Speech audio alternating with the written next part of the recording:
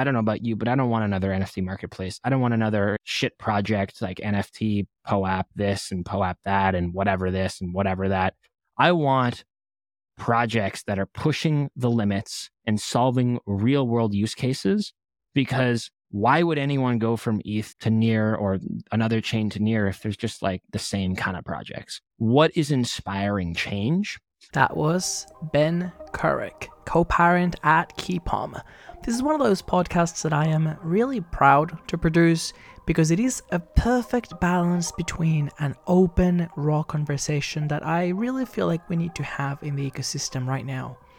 We're able to talk about things such as some of the challenges, some of the different point of views, but what I like the most is that Ben brings a clarity of purpose and a focus on mission that is very inspiring, and I think that we're going to all learn a lot from.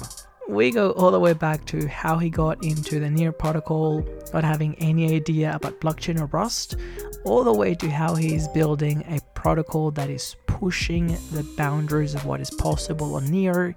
Along the way, we do get personal and deep, but as I said, rather than just the community whining, Ben embodies the builder ethos that I am confident is what is going to lead us to success. Without further ado, I'll let you enjoy this wide-ranging conversation with Ben Kurrek. Hello friends, welcome back to another episode of the Wild User Interviews podcast with me, AVB. Today, it is an absolute pleasure to have with me Ben Kurrek, previous DevRel engineer at Pagoda, current software engineer at Pagoda, father of a Pominarian, also known as Keypom, and current student at the University of Waterloo Engineering. Welcome, Ben. Thank you. Thank you for having me. This is going to be an awesome next couple of hours. I'm pretty excited. We're going to talk about a lot of things, and why don't we just get started? I am very impressed by how much work and achievements you've been able to jam into such a short lifespan. Thank you. Yeah, it's really, honestly, I think I'm going to have to credit most of it to COVID because there was nothing else I could have done in those 2 years, just sitting at home, working away. I did most of my networking and work in those 2 years, which, so I tried to make something good out of COVID. It was definitely not fun, though, I must say, being stuck indoors, coding all day and working all day. And so I'm very happy. I don't know about you, but right now, I'm looking outside and it's 25 degrees Celsius. For those viewers, I don't speak in Fahrenheit. I'm based here in Canada, so we do Celsius, but it's a beautiful day today and I went out for a nice walk. And so very happy to be outside, very happy that summer's coming and looking forward to the next couple of months for sure. We did push the podcast forward half an hour just so that Ben can get that extra little bit of sun. I can only imagine what the winter would have been like. Are you in Vancouver? No, I'm on the East Coast. So I'm in Toronto. Matt, the other co-founder of Keypom, he's based in Vancouver.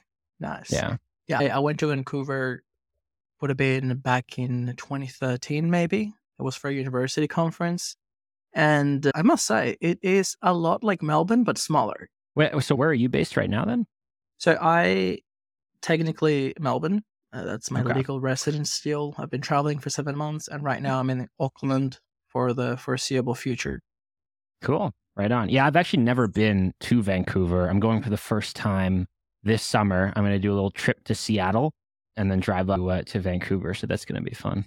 I'd like to get your insight because I've been told that different Canadian cities can actually be very different. Not going to lie. I thought Vancouver was boring as shit. And I was told, go to Toronto, go to Montreal. That's where the fun is happening. And even between those two, completely, one is French speaking, the other one is whatever it is. Well, Montreal is awesome. I must say it's more of a university town, but yeah, it's amazing. Some of the clubs there, some of the food. Ooh, that Montreal smoked meat just hits different. But that's my people. See, I identify as a much younger person, which is hilarious because when I'm actually with young people, I realize now I'm old as shit. I just want to go into the sleep. But this brings us back to where we wanted to start loosely. We saw each other last at ETH Denver. We shared an Uber, which I really appreciate because I honestly spent more money on Ubers than on flights. Yeah, almost. That was crazy. The Ubers in Denver, I've been to dozens of conferences now, and I've never had an expense on Ubers that much. It was crazy, man. After the conference ended, the prices dropped like 80%. It was crazy. I just remember that guy that picked us up from one of the after parties, the opening party, the new one. He had a smile as big as his face, and he was like, "Thanks so much, guys. Like, you've made my week just with this trip." And I'm like, "Holy shit! How much are we paying for this?" But what I wanted to ask was, how many stages were you on? What was the reception like for that crowd? Yeah, what was your experience at Denver? Sure, yeah. Denver was crazy. There were so many people. It was last year. I must say, it's weird because last year there was a lot of people, but they were crammed into a tighter area in Denver. And so this year was a lot more open. So it balanced out. I'm pretty sure there was a lot more people this year, but it was a bigger space. So it didn't feel as if it was that much crazier. But with that being said, I got lost a couple of times in the venue trying to find the main stage. Matt and I we were late we were about 3-4 minutes away from being late to our main stage talk because we had no idea where the main stage was. We were frantically trying to find where to go. But yeah, it was an awesome venue this year. It was fun. Follow the rainbow. Just follow the rainbow. It's not that hard. I know. You would think that software engineers like Matt and I would be able to figure our way down to the main stage. But anyways, yeah, it was an awesome venue, I must say. There was a ton of amazing people. I met a crazy amount of awesome people from the Near ecosystem and from ETH and from other chains. Made some great connections. In terms of the stages and the talks, we had one on the main stage for Near Day. That was a lot of fun. We had a keynote for about, I think it was like 20 minutes, if I remember correctly. That was a great talk. And then we did a pitch competition for 5 minutes. And then we had another talk for ETH Denver on one of the stages. So there was 3, there might have been another one, but I don't remember. I think there was only 3 though. So it was a lot of fun. There was a lot of Matt and I rehearsing and getting our skit down pat. But yeah, it was a great venue. I had a lot of fun.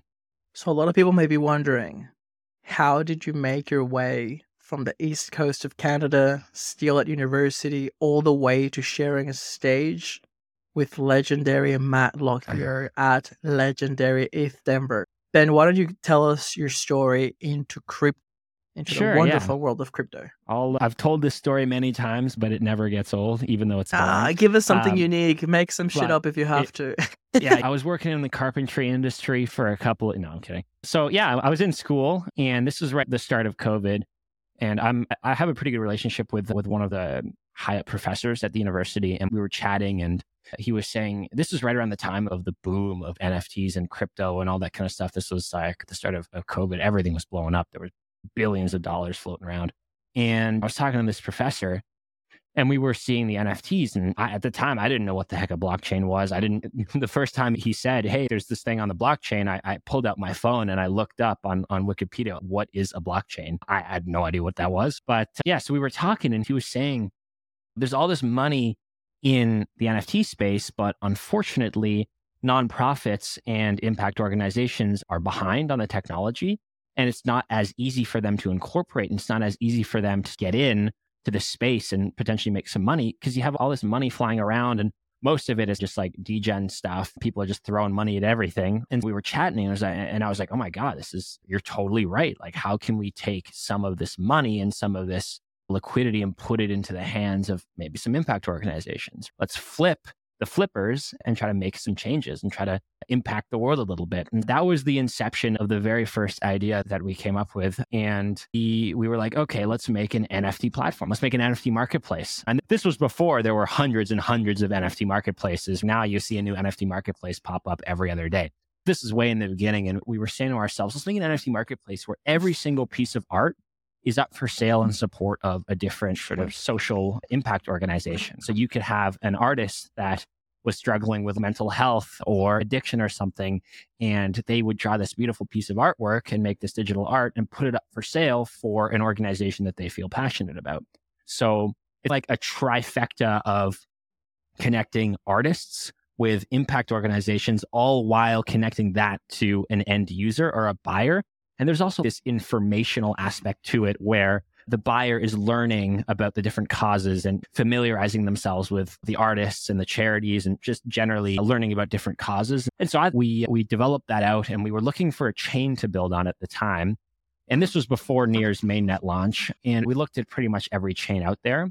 And finally, hilariously enough, we stumbled across a little article made by Paras about how to create an NFT marketplace. I would love to find this article. This was way back. I think at the time we were building on NEP-4. I think it was like the fourth ever NEP or maybe the fifth or something. It was such an early stage of the NFT standard at the time. What are we up to now? We're on, oh my God, I think we're on like 460 or something like that. Maybe we've even breached the 500s. I don't know. I think that the new link drop standard that I'm putting together is 452, if I remember correctly. So we're way up there. But yes, this was a long time ago. And we were following this tutorial. We were learning about how to actually create the marketplace. And we were learning more about Near. And it really aligned with our vision, because imagine a world where you're supporting a climate organization, you're planting trees, you're doing rehabilitation for, I don't know, XYZ, and you're working on a blockchain that is extremely energy inefficient. That is not a great look. Near being carbon neutral, being sharded, being proof of stake, that was all the buzzwords that really aligned with my co-founder and I. And we found Near, we found this article, we started building, and then we got stuck. And we're like, we don't know what we're doing. I'd never written a smart contract before. I didn't even know Rust was a language. I was like, I don't know what the heck's going on. And so we reached out, we joined the Near Discord, and I got a bot message from like the official Near bot saying, hey, I hope your journey's going well. If you need any help, just ping one of the team members. And so I just drafted up a small message, and I cold emailed like the top 20 people that were online from the dev team. Out of everyone that I sent it to, only one replied, and that was Mike Purvis. I love Mike with all my heart. He'll forever have a special place right here. Absolute legend. I would never endorse or abate criminal activity except kidnapping Mike Purvis and chaining him to a desk with only Near related applications so he can keep contributing. He's a real OG, and he's still around. I really appreciate it. Mike, I love Mike with all my heart. But yeah, so he actually responded, and I was asking, hey, we've created this NFT contract. Like, how do I make a marketplace? And at the time, there was no NFT marketplace contracts out there. And let me just correct myself. The Paras one was like how to create an NFT contract. There was not actually kind of like marketplaces out there. And so I talked to Mike, and he scheduled a call, with Matt Lockyer.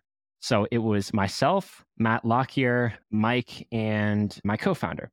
And so we were chatting. The stars are aligning. I can see the tutelage in here. This is really how it all started. And at the time, Matt was building out the infamous NFT-market repository that is now being used by, it was the backbone of every NFT marketplace on Near, pretty much.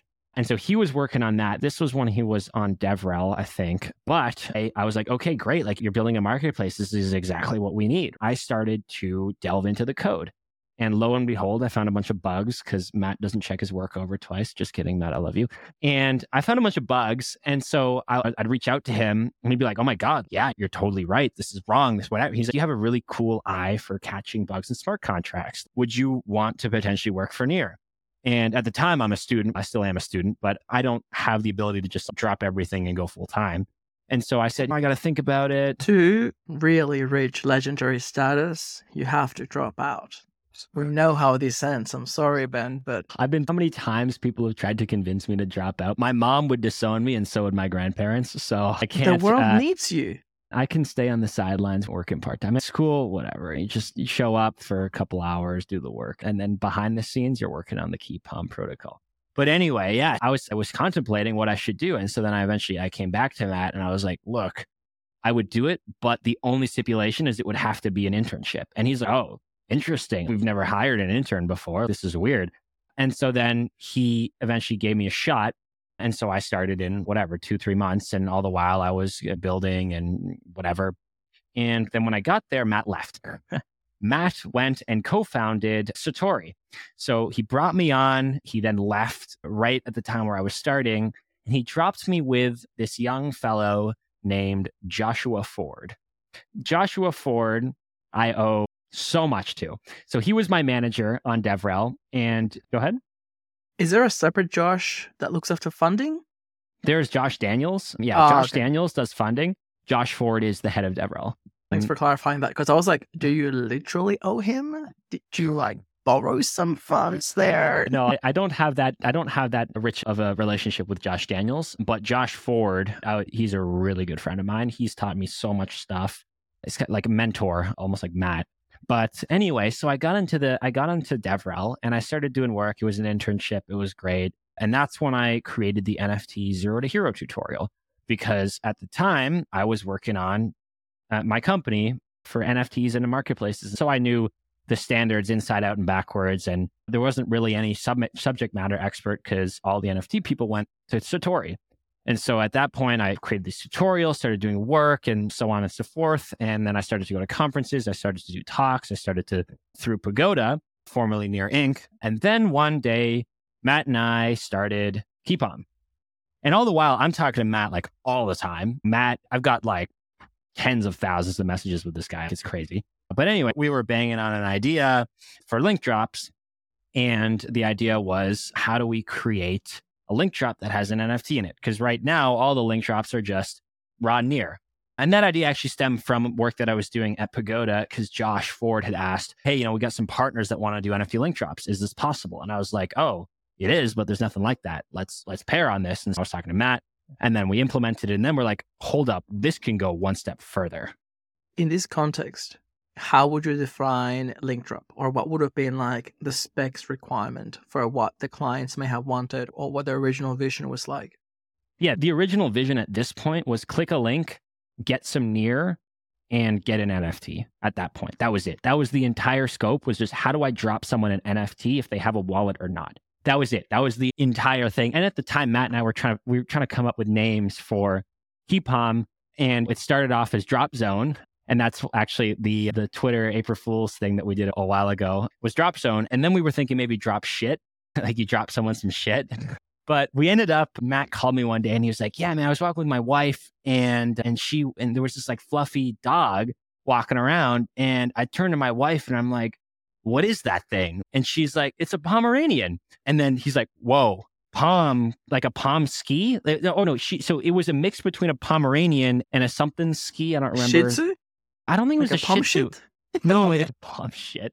No, but it was like some Pomeranian and Husky. That's what it was. It was a mix between, I think, a Pomeranian and a Husky. So he goes and he's, oh, it's like a Pomsky. And then he's like, oh my God, like a Pom key. Right. And then his wife is like, that sounds so dumb. And then they flipped it and it was like a Keypom. And he called me, he's, oh my God, like I got this sick idea. You know how there's Cron Cat where it's like something and then the animal? Why don't we do Keypom? And I was like, yo, that's awesome. And then he hired some artists to make like the original cute logo, which was what we all now know and love, the Keypom mascot. So that's how Keypom came to be. I am deeply disturbed at the image of a husky getting bred with a Pomeranian. I think that's what it was. But yeah, you're right. Poms are small and huskies are big. I think it was. I don't know. I got to double check with Matt because it was something Pom ski. I don't know what the ski is. I'm thinking it's a husky. I don't know. I might be wrong. Don't quote me on that, but I agree. That's a little bit of a weird sight. So don't quote me on that. But moving past that, I had a husky as a child, so it's like PTSD. But I love the origin story. Have you told this story before about the naming of Keypom? Actually, no one knows about the naming of Keypom. That's public. I've told the story about Fair and my company and DevRel and Matt leaving and stuff, but no one knows, I think, the origin of the name. Thank you. I don't request it explicitly, but when I honor people and coming on the pod, I expect some alpha. Yeah, that's the alpha, the insider scoop. Now, there's so many things that I like. Let's focus on the branding and culture for a minute. Sure. There's an interesting shift between the original company called Fair. It's a charity. You help artists. There's a fairness element to it. It's easy to see where it comes. But as a lot of startups do these days, you've got the word that maybe phonetically you can recognize, fair, spelt in a way that no one can really pronounce or it's harder to pick. Can you spell it for me? It's Fayr. It was a plant. So the origin, I'll give you some more alpha. So when I was starting Fair, we were thinking of names for the company. And for the longest time, actually, in our articles of incorporation actually stated that our name was Nifty Labs. NIFTI Labs, like NFT. It's like a nifty kind of, it's a cool experience. And then we found out that there was Nifty Gateway. And we were like, that's not good. So we had to switch. And the way that we found the name is we were looking for free domain names, 5 to 6 letter words. And we blasted through all of them. There were so many stupid ones. But then there was one, FAIYR. And we were like, oh, fair. That's cool. But the problem is that people pronounce it like fire. And that was a real problem, I must say. But yeah, so there's definitely, I do appreciate that Keypom is a little more bulletproof in that the naming can't really be mispronounced. I don't know how you would even mispronounce that. But yeah, so it's definitely a little bit better. Not a dig on founders, which is all there is. Early days when you come up with a name, but some could definitely use with a bit more originality, or eventually they'll get a very expensive, whatever, creative agency to rebrand. But I'm just curious, how much of that is memetics? We just copy what everyone else is doing, misspell the word to get a domain. We all get, first it was a .io, now is a .xyz. How much of that is memetics? I think a good amount of it is. Like originally, I did not like keypom.xyz. I didn't want it. I really wanted keypom.com because it sounded to me like keypom.com. It's versus keypom.xyz. It flows off the tongue a little bit better. I don't know. It's something that Mark Andreessen, or like someone that works at Oracle, would see, understand, and respect. I see that you're an old man inside. That's good. That also explains a lot of things.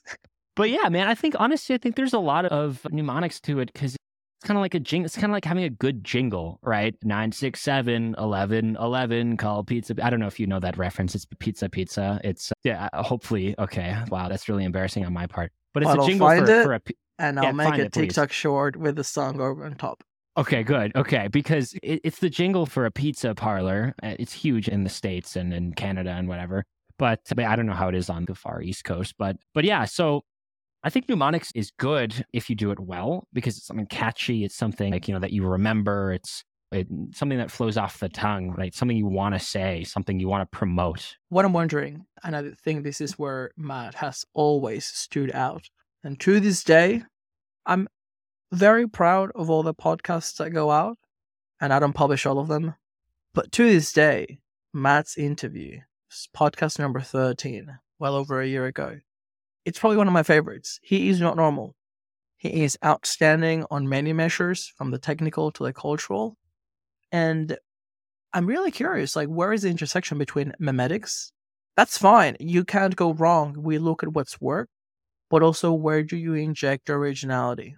And how much tolerance for, like, let's call it risky behavior or experimentation do you have in? Keypom at first, I'm not going to lie, I didn't get it.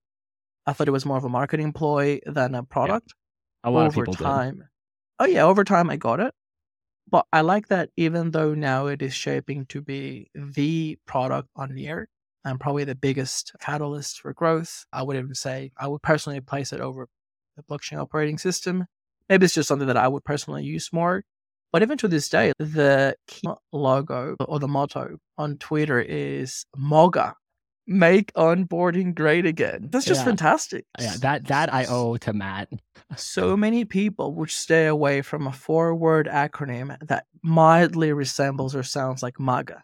Yeah. And Matt is, no, let's tap into this cultural trend. We'll know that 50% will love it, 50% will be triggered, 100% will remember it. Exactly. I love it. That's definitely the marketing strategy that Matt has rubbed off on me over the years. Matt, I must say, is a genius when it comes to, when it comes to like marketing and engagement and user experience. Like that's what Matt really excels at, is the user experience and making a splash. And I think he actually has a background in rich user experience. But anyway, so yeah, like that's definitely something that he's rubbed off on me. And that's why we impersonate a dog, right? On Twitter. Like we act as if we're a dog. We have like kind of weird catchphrases that are pushing the boundaries. And that's why we had a very anime looking cutesy dog logo. And that's why when we first started, you should have seen my Twitter when no one knew that it was Matt and I's project. We created this Twitter account and we blasted the logo on every single tweet. We replied to every single tweet we saw. There was hundreds and hundreds of these dogs, and everyone was like, what the hell is this? What is going on? We don't know what this is. We don't know who's behind it. Is it a shit coin? Is it like a new project? Who's running it? Is this the Near Foundation? What is going on? And it got people talking. It got people tweeting, what is this dog? Who is this?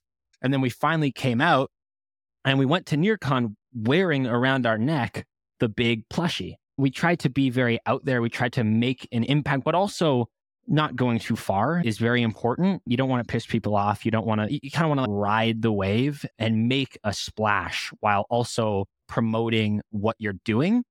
So yeah, that's something that Matt has really excelled at. And at the start, I was like, this is weird. Coming from this marketplace that was very kind of museum-esque, marble, white marble, and all about artwork and beauty and impact and stuff, going from that to this kind of like anime dog was a little bit weird for me.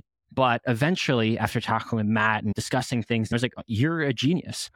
There's two things there. The first one is, to me, that's the embodiment of a founder mindset. You understand it, you own it, you feel comfortable in saying, this is my domain. I'll prove you the value of my product. I don't have any issues or any hesitations or any doubt. And this is the brand or the playfulness. As you said, there has to be a balance. Understand that everything that you do is at top of the funnel. Raise awareness, drive engagement, get supporters, get followers. Look, the truth is, Keypom just launched and hasn't even fully launched. And there's already an army stuff in the works. Yeah, there's an army of Pomenarians already. We've got a community organized hackathon. We've got a bunch of people that anything that they see, they automatically share. That's community. And I think that's really admirable. Now, the second thing, which may seem counter to it, is I am really enjoying your path, because a lot of people that get into crypto tend to have a personal experience in their life that highlights a problem in the world, that then crypto gives them that hope or that vision. They tend to be working towards a North Star. This is like the 43rd episode, and there's been people from all over the world working on all sorts of projects and all sorts of curvy paths, but they all tend to have that North Star. I really like your journey because I hope that it is inspiring to the vast majority of people that we want to onboard to crypto, especially as contributors, in the sense that you join in a professional capacity. You didn't have to go through a hero journey or some childhood traumatic experience. You didn't have to be a genius. It was literally a conversation with someone. Here's a problem that we want to solve. And then, just like anybody else would today, join the Discord, read the docs, link with people that can help. It's any community member can go along the same path. Join, get involved, make opportunities. Don't be afraid to reach out. Don't be afraid to ask for help.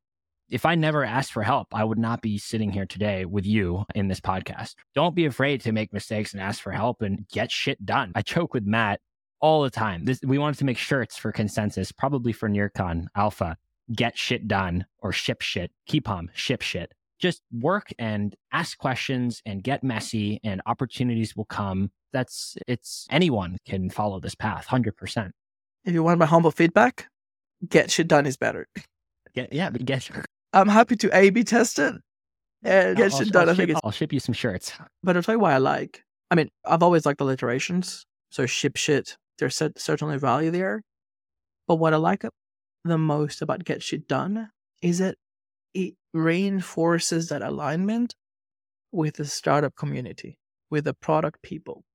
Dude, go to indiehackers.com.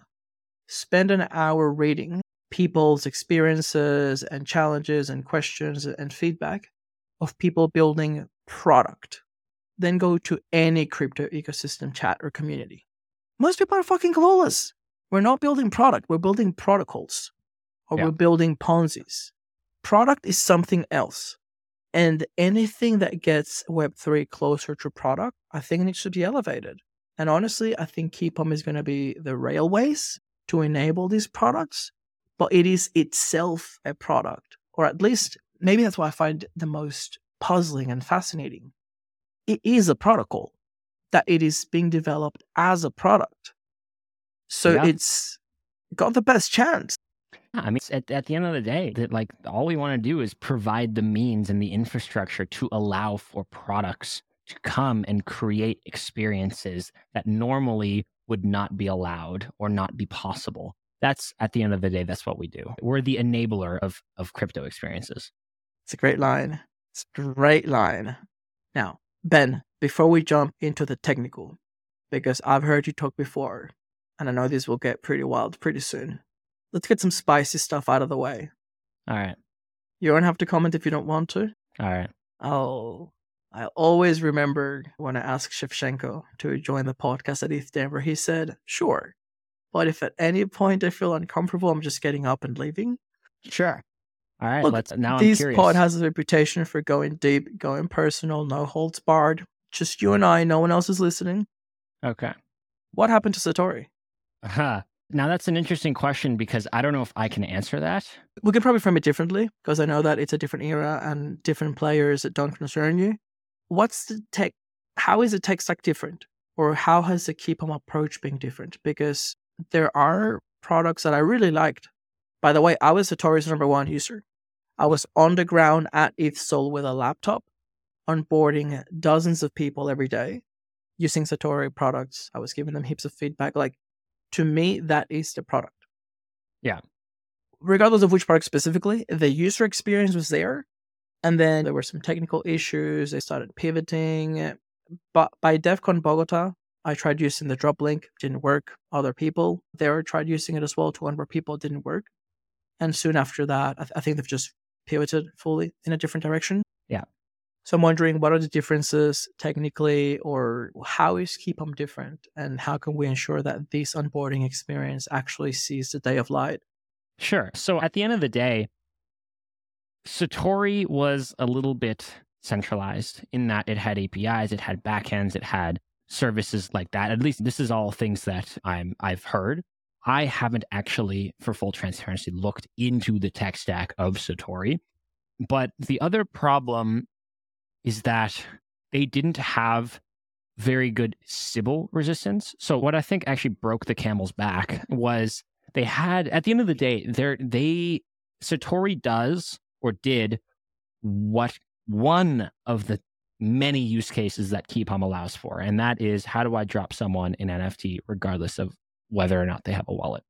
That's at the end of the day what they strived to do. And the problem is that they had backends, they had APIs, they had not great Sybil resistance. Their contracts weren't written in a way that were super resilient. For example, the contract was being drained and they kept just putting near into it, and it just kept getting drained, and they kept putting near and they kept putting, and it was like a vicious cycle, because behind the scenes what had happened was someone had created a ton of access keys, and those access keys all had claim to near. And whenever the contract just put near in, they would just take the near out and take the near out. And so Satori was just like giving near to these people. And there was APIs, there was backends. It wasn't really easy to integrate Satori into your own front ends and into your own experiences. You had to go through the Satori way. And so Keypom was built from the ground up. Literally, we wrote the contract from scratch. And the motto and the vision that we had learned from those experiences from the start. And that was, we do not want to have one app, the Keypom app, where everybody has to go through. You want a drop? Go through Keypom. We did not want that. That was never the vision. It will never, ever be the vision. The vision from the start has always been, we want to be a protocol that you can tap into and you can use in your own applications. Shard Dog, Stack Sports, Pagoda, Few and Far. We don't care how you use the protocol. We just allow you to do that in a seamless manner. And with that comes the SDKs and the docs and all that kind of stuff to abstract away as many complexities as possible to make that integration seamless. We wanted to create a Web2 kind of plug and play. If you know how to code in Web2, you will be able to use the protocol. That's the experience that we wanted. There was no mention of near API JS or like this or that or whatever. If you know how to code simple JavaScript, you can use the protocol. that was the mantra. You can charge your own custom fees if you want on your app. You can brand it however you want. You can say powered by Keypom. You don't have to say that. I don't care. Do whatever you want. But at the end of the day, we wanted to allow for those use cases without having to go through our own app, if that makes sense. And just to make sure that I get the right parallels here, when you mention APIs, backends, that Satori had two questions. The first one is, how much of that may have been a product of the time? I know that we're going through a similar cycle with AstroDAO now. I had a bunch of middleware, and there is a push now to have AstroDAO, or its equivalent, it's a Sputnik smart contract on the back end, to have that rebundled or reimagined through the blockchain operating system. So have everything be directly on chain and whatever that means. Honestly, if I'm going to answer this truthfully, I'm not the best person to ask this. I've never been super well informed of the tech stack and the exact ways that Satori did their business.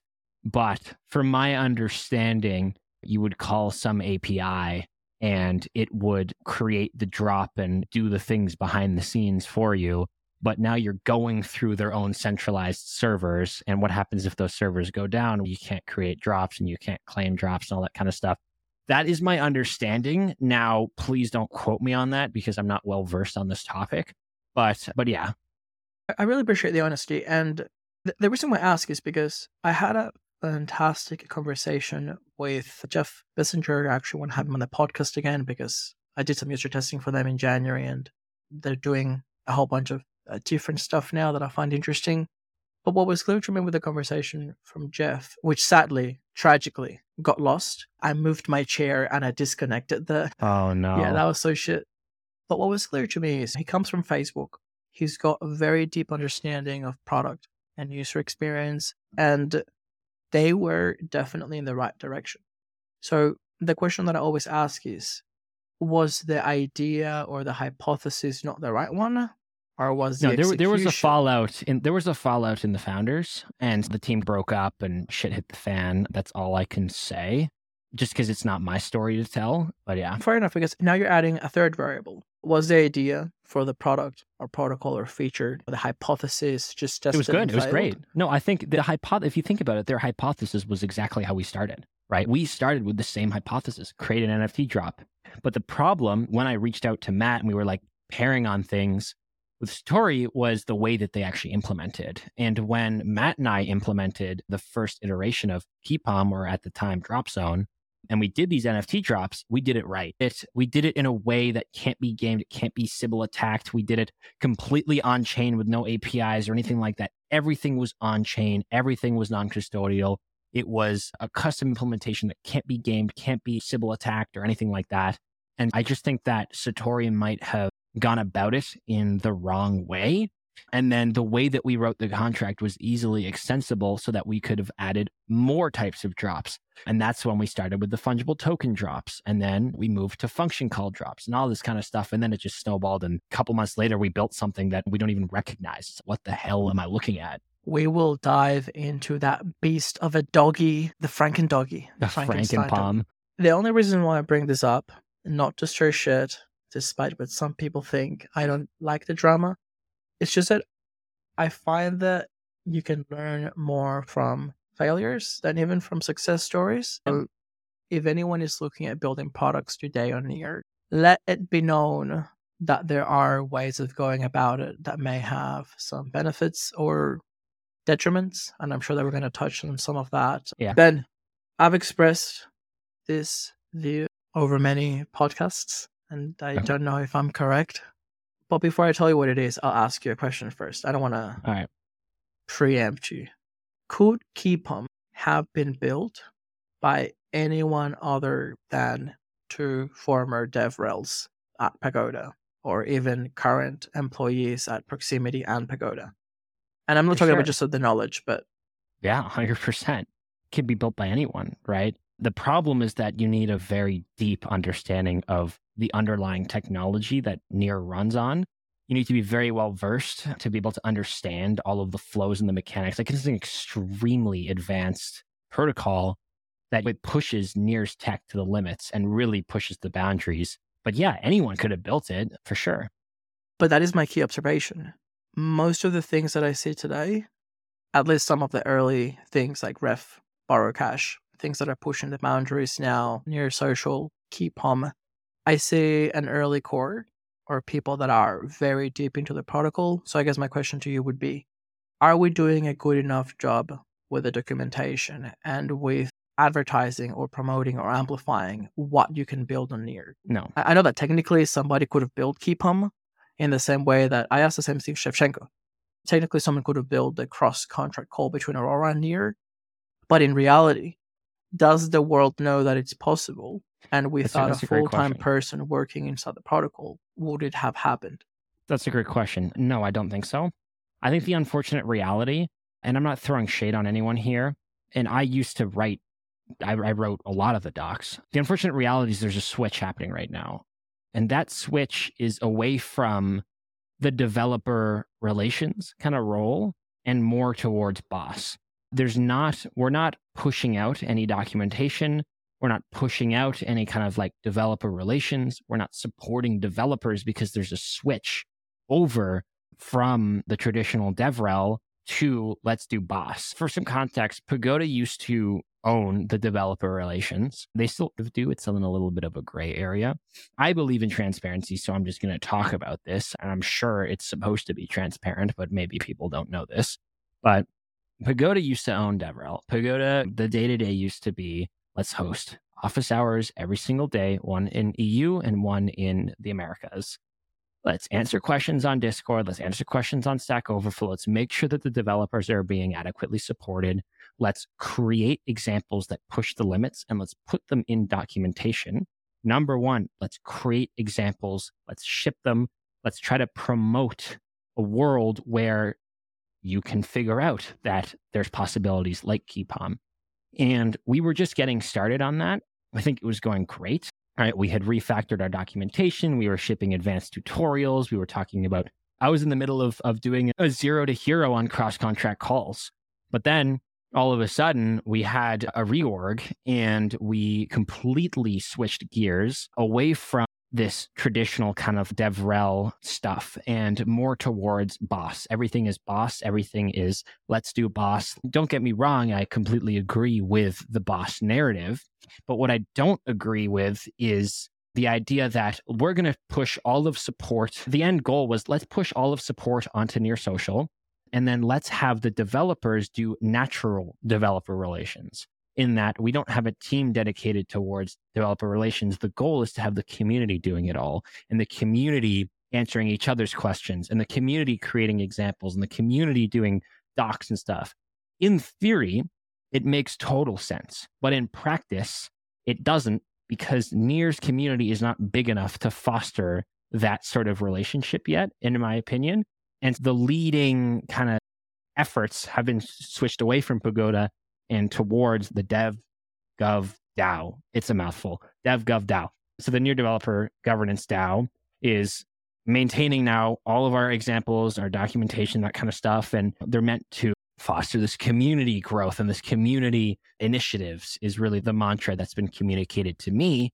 And so all my ex-coworkers are now doing all boss stuff. And so it's like we put a temporary freeze on documentation and on developer support and office hours and all this kind of stuff. And we're not sending developer relations people to conferences and doing this kind of stuff. Like it's all been paused to do all hands on deck on boss.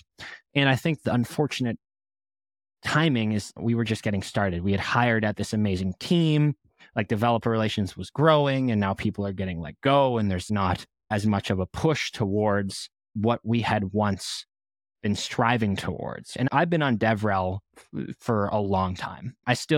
While I did move teams away from DevRel and onto the integrations team to do software engineering, I still join every single DevRel meeting because it's my family. It's where I grew up, and I can see the shift, and it's a little bit awkward, I must say. So yeah, I don't think we're doing a good enough job by any means. I think it can be improved, but I don't know how when there's this switch in kind of vision. To be devil's advocate, could someone argue that the state of the documentation and, let's say, the baseline information for anyone to join and get going reached a certain level where now the challenge becomes just getting people through the door. Once you're in, there's documentation there for them to do stuff. But the challenge is, how can we get more people in? Because my understanding is that the blockchain operating system, specifically talking about decentralized front ends, it has been framed almost as a top of the funnel. Can we get as many projects as possible from Ethereum to deploy their front end on Near? And hopefully once they start playing around with the stack, then they'll start doing more things on Near. Yeah, is that a possibility? Totally. I agree that Boss is a great way to reduce the friction point and to reduce the barrier to entry. Just like with the JavaScript SDK and writing smart contracts in JavaScript, Boss is a great way to reduce that friction point and to inspire the door to be bigger, to allow for more people to come in and to funnel through and reduce that barrier to entry to get in. I completely agree with that. But if you're talking about grassroots and pushing the tech to the limits, right? I don't know about you, but I don't want another NFT marketplace. I don't want another shit project like NFT, POAP this and POAP that and whatever this and whatever that. I want projects that are pushing the limits and solving real world use cases, because why would anyone go from ETH to Near or another chain to Near if there's just like the same kind of projects? What is inspiring change? And to your initial question of, do our documentation do a good enough job to allow for people to find those use cases and to find those narratives? No, but the switch to Boss is good in that it allows for more people to come through. But I guess it's like, what do you prefer? A low barrier to entry for new developers, or like, how do I inspire more technologically advanced projects to be built on the protocol? It's a weird kind of scale of what do I almost want more. And I think that they can be done in parallel, to be honest with you. I think that we shouldn't be like all in on Boss right now for docs and for developer support, but we should maybe do 50-50 is where I'll land on this. It's my humble opinion as well. And I think most people with that much context would probably arrive in the same. To quote the great Eric Trotman, how single-threaded is your team? Can you do parallel execution? Is someone go and do low-level onboarding, Boss, front ends, whatever? Some people go get, there may only be 5, but there's 5 founders that are going to build shit that are going to change the world. Yeah. That narrow focus on things is one of the gripes that I've had with the Near ecosystem in the past.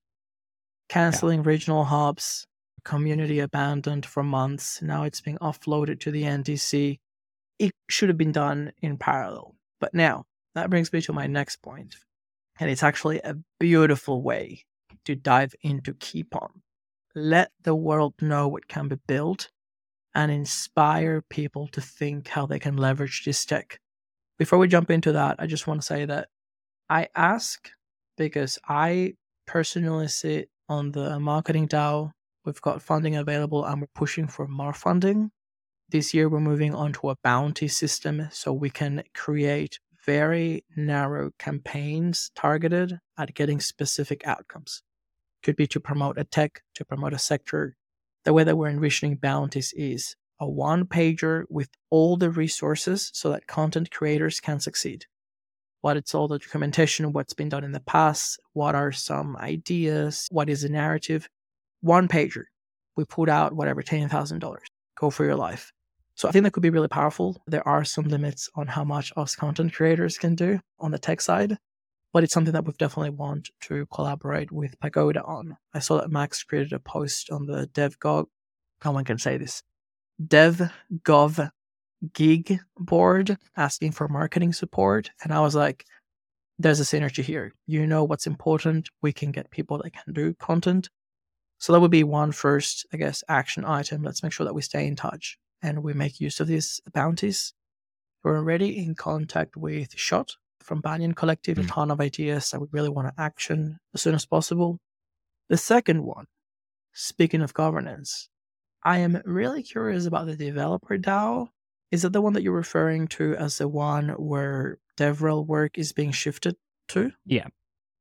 That's where a lot of the DevRel work is being shifted to, and they're going to maintain the examples and maintain the documentation and do everything developer focused. And they're also going to start maintaining, from my understanding, the SDKs, the REST SDK, JavaScript SDK, near API JS, everything developer related, from my understanding, is moving over there. Interesting.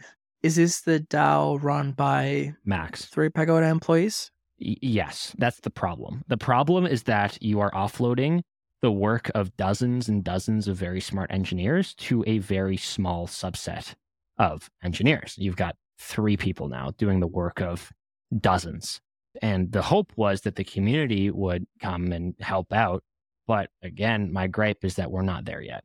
There are community challenges. I spend way too much time every day picking battles that honestly should just be left to die alone.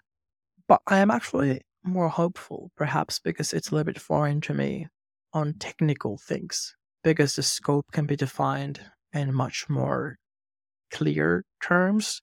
As you were talking, one thing that came to mind is creating a DevRel working group, because it seems like the direction in which we're going for the NDC is to have these grassroots DAOs, but then to have a process of ongoing decentralization whereby every time a DAO hits a certain funding cap, like how much you're spending per month, they spin out like new DAOs that are more narrow.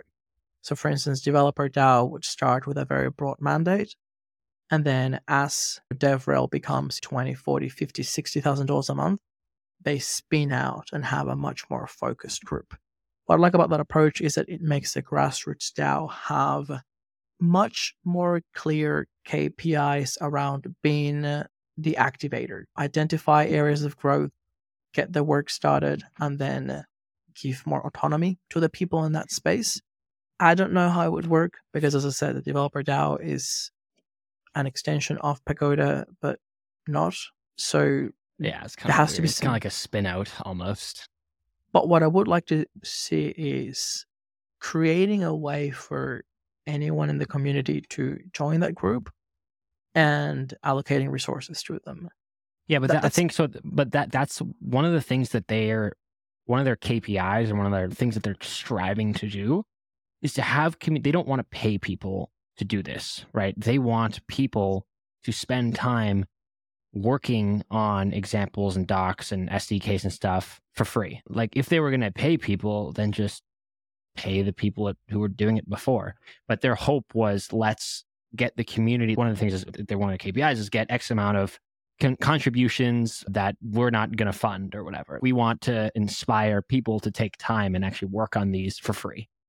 I can see how Stack Overflow contributors don't get paid and people just hang out in a community.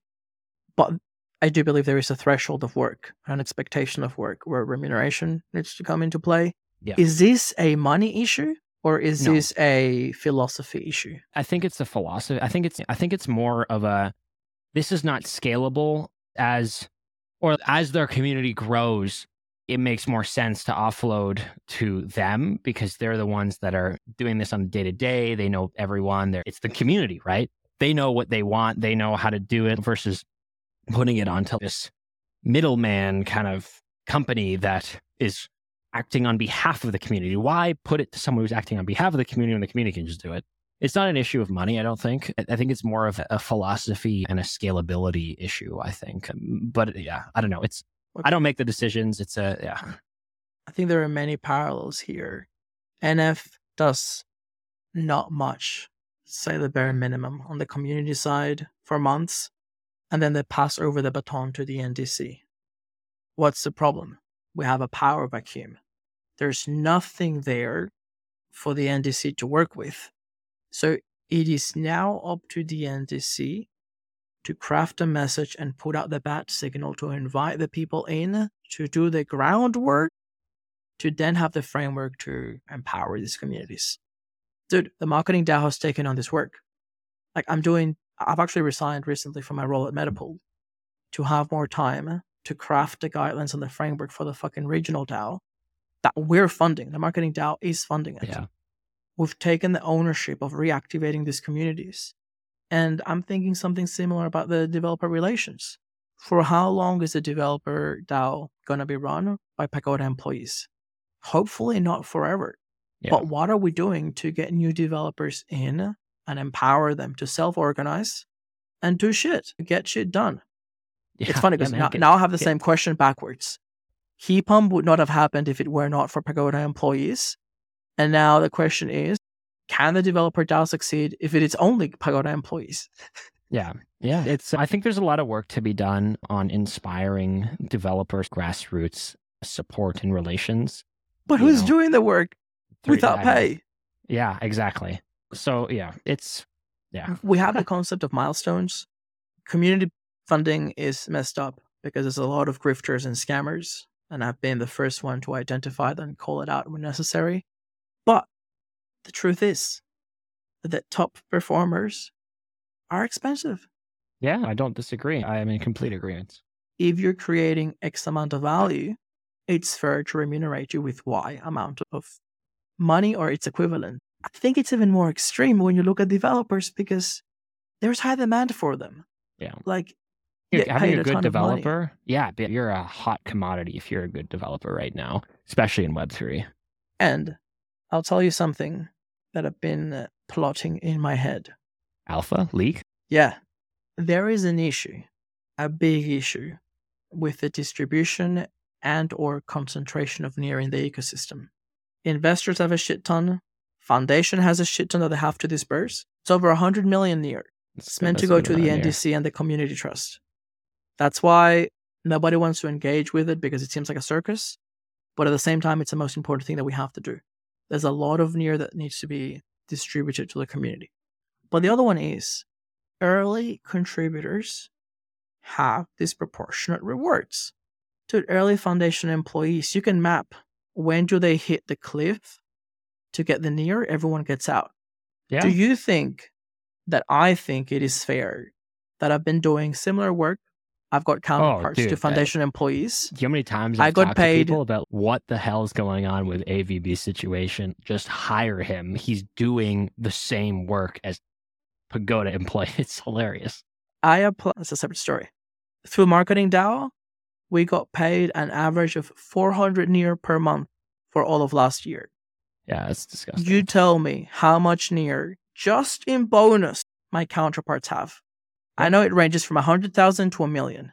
So my idea is to try to realign incentives, to create a way for grassroots DAOs to be able to distribute locked NEAR, make it optional. The applicant can opt into receiving unlocked NEAR, USDC, or locked NEAR. And if they choose to be paid in locked NEAR tokens, give them a bonus. Yeah. Fuck it, I don't care. 20, 50, 100%. Yeah. We want people to be here for the long run. And we want people creating value now to accumulate a meaningful share of the protocol. I agree. 100%. Giving unlocked, I don't really see the point in giving out grants of unlocked NEAR to PFP projects or to this project or that project or to developers and whatever. Lock it, inspire them to stay, and build out the grassroots. I agree. Every situation is very different. We've always tried to avoid, by the design of the system, only attracting people that are already personally wealthy. If you only advertise a role for people that don't need the payment, very narrow selection. So I can understand that if you put up a proposal because you're doing work, you probably have to pay rent or you have a kid, a dog, whatever. But in some cases, you can definitely align. Maybe do it hybrid. You only lock 80% or 50% of your amount. What we want to create is that long-term incentive, or at least the option to be more closely aligned. Yeah, I agree. Sir Benjamin. Are you Benjamin or just Ben? I go by many names in the Web3 space. Ben, Benji, Ben, Keypom, whatever. Doesn't matter. Beautiful. Sir Ben, are you ready for dog time? I think so. Beautiful. So I think we can go anyway, but I may read the Keypom executive summary just to give everyone an overview of what Keypom is. We'll ramp through it. But then what I'd like to do is let's look at all the different types of link drops and use cases and have a hybrid between explaining the technology or the magic that makes it possible but blended with some use cases so that we can both appeal to people that will get the tech and people that just want to know why this matters or why is this important. Sure. How does that sound? Let's get going. Keypom provides zero friction onboarding and transactions for Near. We allow people to experience the value of blockchain technology regardless of if they have a wallet or not. All the complications such as seed phrases, private keys, transactions, and other crypto jargon can be abstracted away from the user. We provide a means for people to use decentralized applications without even knowing they are on chain. Our goal is to be a community-driven public good that aims to show the world what is possible when you push Near's technology to the limits. For the foreseeable future, our APIs will be completely fee-free. Ben, make sure you don't get fired from Pagoda. We need to keep this going. Our entire solution is on-chain, no centralized databases, and everything is run using Near smart contracts. Incredible. Ben, this is beautiful. I love this. This This is the sort of technology and documentation that keep me around. Yeah, I hired a technical writer. He's my buddy, actually. I've spent 6 to 8 months training him and mentoring him in everything Near, access keys, the model, everything to try to get him prepared. And he's just blown it out of the park. He's done such a good job with this documentation. So kudos to him. Min, I love you. Min Kan Lu, you are awesome. You there? You're back. The house is on fire. I'm sorry. No, I went to get the charger because last 2 podcasts, the computer has literally shut off. And I'm like, It's not a good look. Yeah. Shout out to Min. Yeah. Min's done a great job. Seriously. He's done an awesome job with these docs so far. And he's thrown this together in 3 months. Very excited to see how this comes out and expands. We've got some really cool plans. The biggest tutorial that we shipped was the first advanced tutorial, and that's a 0 to hero for ticketing, showing how you can create your own ticketing experiences. Right now, he's working on DAOs and how you can auto-register your users into a DAO and create DAO proposals with the click of a link and vote on DAOs and all this kind of stuff. And then I'm also working on like the trial account docs and creating trial account experiences. And I shipped today a new sort of tutorial on offboarding your users, offboarding trial users, which is pretty neat. So yeah, there's a ton of really cool stuff here in the works, and he's done a great job. Ben, you've mentioned that Keypom is pushing the limits of what is possible on Near. I'm really curious if we could look at 2 things. The first one is, what problems exist in the blockchain space that Near is tackling and Keypom is leveraging? And that could probably be a really good way as well, if you're familiar and you feel comfortable, to maybe highlight some of the ways in which Near is different from other major L1s like Solana or Avalanche, and some of the ways in which Keypom leverages this to create experiences or products that could not be possible in these other ecosystems. Sure. Yeah. So in full transparency again, and I say this every time someone asks me, it's hilarious that when I'm at conferences and I'm working the booth and I'm doing DevRel stuff, people will come up to me and be like, so Near, how's it different from Avalanche? How's it different from Polygon and Solana and whatever? And I always say the same thing. And I know some of the other DevRel people say the same thing. We're not here to focus on how we differ specifically from the other chains and compare and contrast. We do that, they do that. We're not here to shit on these other chains. We just know how to explain our technology in an amazing way. And we are subject matter experts for our tech and know why it's amazing and all the crazy cool use cases that you can do with that. The Coles notes, the real truthful answer is I don't know. Honestly, I don't know enough about Avalanche and Polygon and Solana outside of like just the high level stuff in the media, because I don't really spend my time worrying and like looking about the different technologies and stuff like that. With that being said, I think it's important for someone on the Keypom team to know that, and that is Matt. Matt knows a lot more about the other chains and the cross-chain narratives and how we differ and all that kind of stuff. I'm just the nerdy guy that sits in the back and just writes all the code. With that being said, Matt writes code too, don't get me wrong. And I do marketing as well. But Matt is more of a subject matter expert when it comes to other chains and how we differ. So I don't know if I can answer that specifically, but I can give you exactly how we leverage Near's built-in and baked-in account abstraction model to create these experiences that I know you can't do on the other chain, because I know for a fact that Near is the only one with limited access key. Like your account has different keys, and you can have multiple keys on your account, and each key can be a different type. And that is at the very core what powers the entire protocol. I've got an analogy, and you tell All right. me if it's a good one. All right, let's hit it. Who knows? Maybe I'll get hired as a Muggle DevRel. Not DevRel. Yeah. So- more of the rel side, a rel devrel. Yeah, the rel. So Ethereum has public address, private key, one-to-one. Yes. Near has public address, many private keys. Yes. So at this stage, the example that I give to people is literally a door. Ethereum's got one key. You can make 1,000 copies. 1,000 people can go through that door. And it's hilarious that I was thinking of the exact. If you were going to come up with a really shitty analogy, I was going to use the door analogy. But here, I won't steal your spotlight. Go ahead. It's the first heuristic that comes to mind because of a physical key. I assume most of us have doors around us. Every Yes. time you... In fact, I'm sure that we could run some psychological analysis, and people that don't think of the door as a first analogy are probably psychopaths. I love it. But moving on to Near, and I have in my head the door of my Airbnb in Brazil.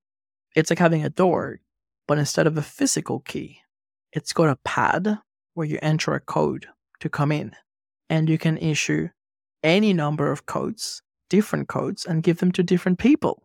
That was actually not the door analogy that I was thinking of, but now you've intrigued me. Okay, interesting. So it's a pad, it's a keypad, and you've got a bunch of different codes to get in. Yeah, okay, I like it. Now, let's take that and let's actually play on that and expand it a little bit. So instead of a keypad, it's still a regular door. So you own a neighborhood, you're a landlord, and you own a bunch of different houses. And some of those houses have a lot of very valuable assets in it. They have the records to your bank account, right? Some houses have all the documentation, your passport, whatever, copies of your passport, all that kind of stuff.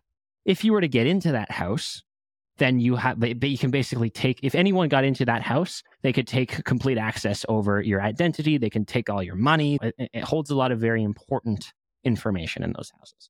But you also have houses in your sort of landlord world that are wooden houses with not a lot of stuff in it. You've got like a gift card to Walmart in there, right? So you've got a bunch of different houses, and each house has a different key that unlocks it.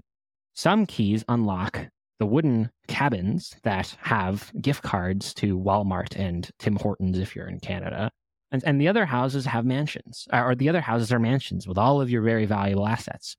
On Near, you are the landlord, and you have a bunch of different houses, each that can be unlocked by a different key.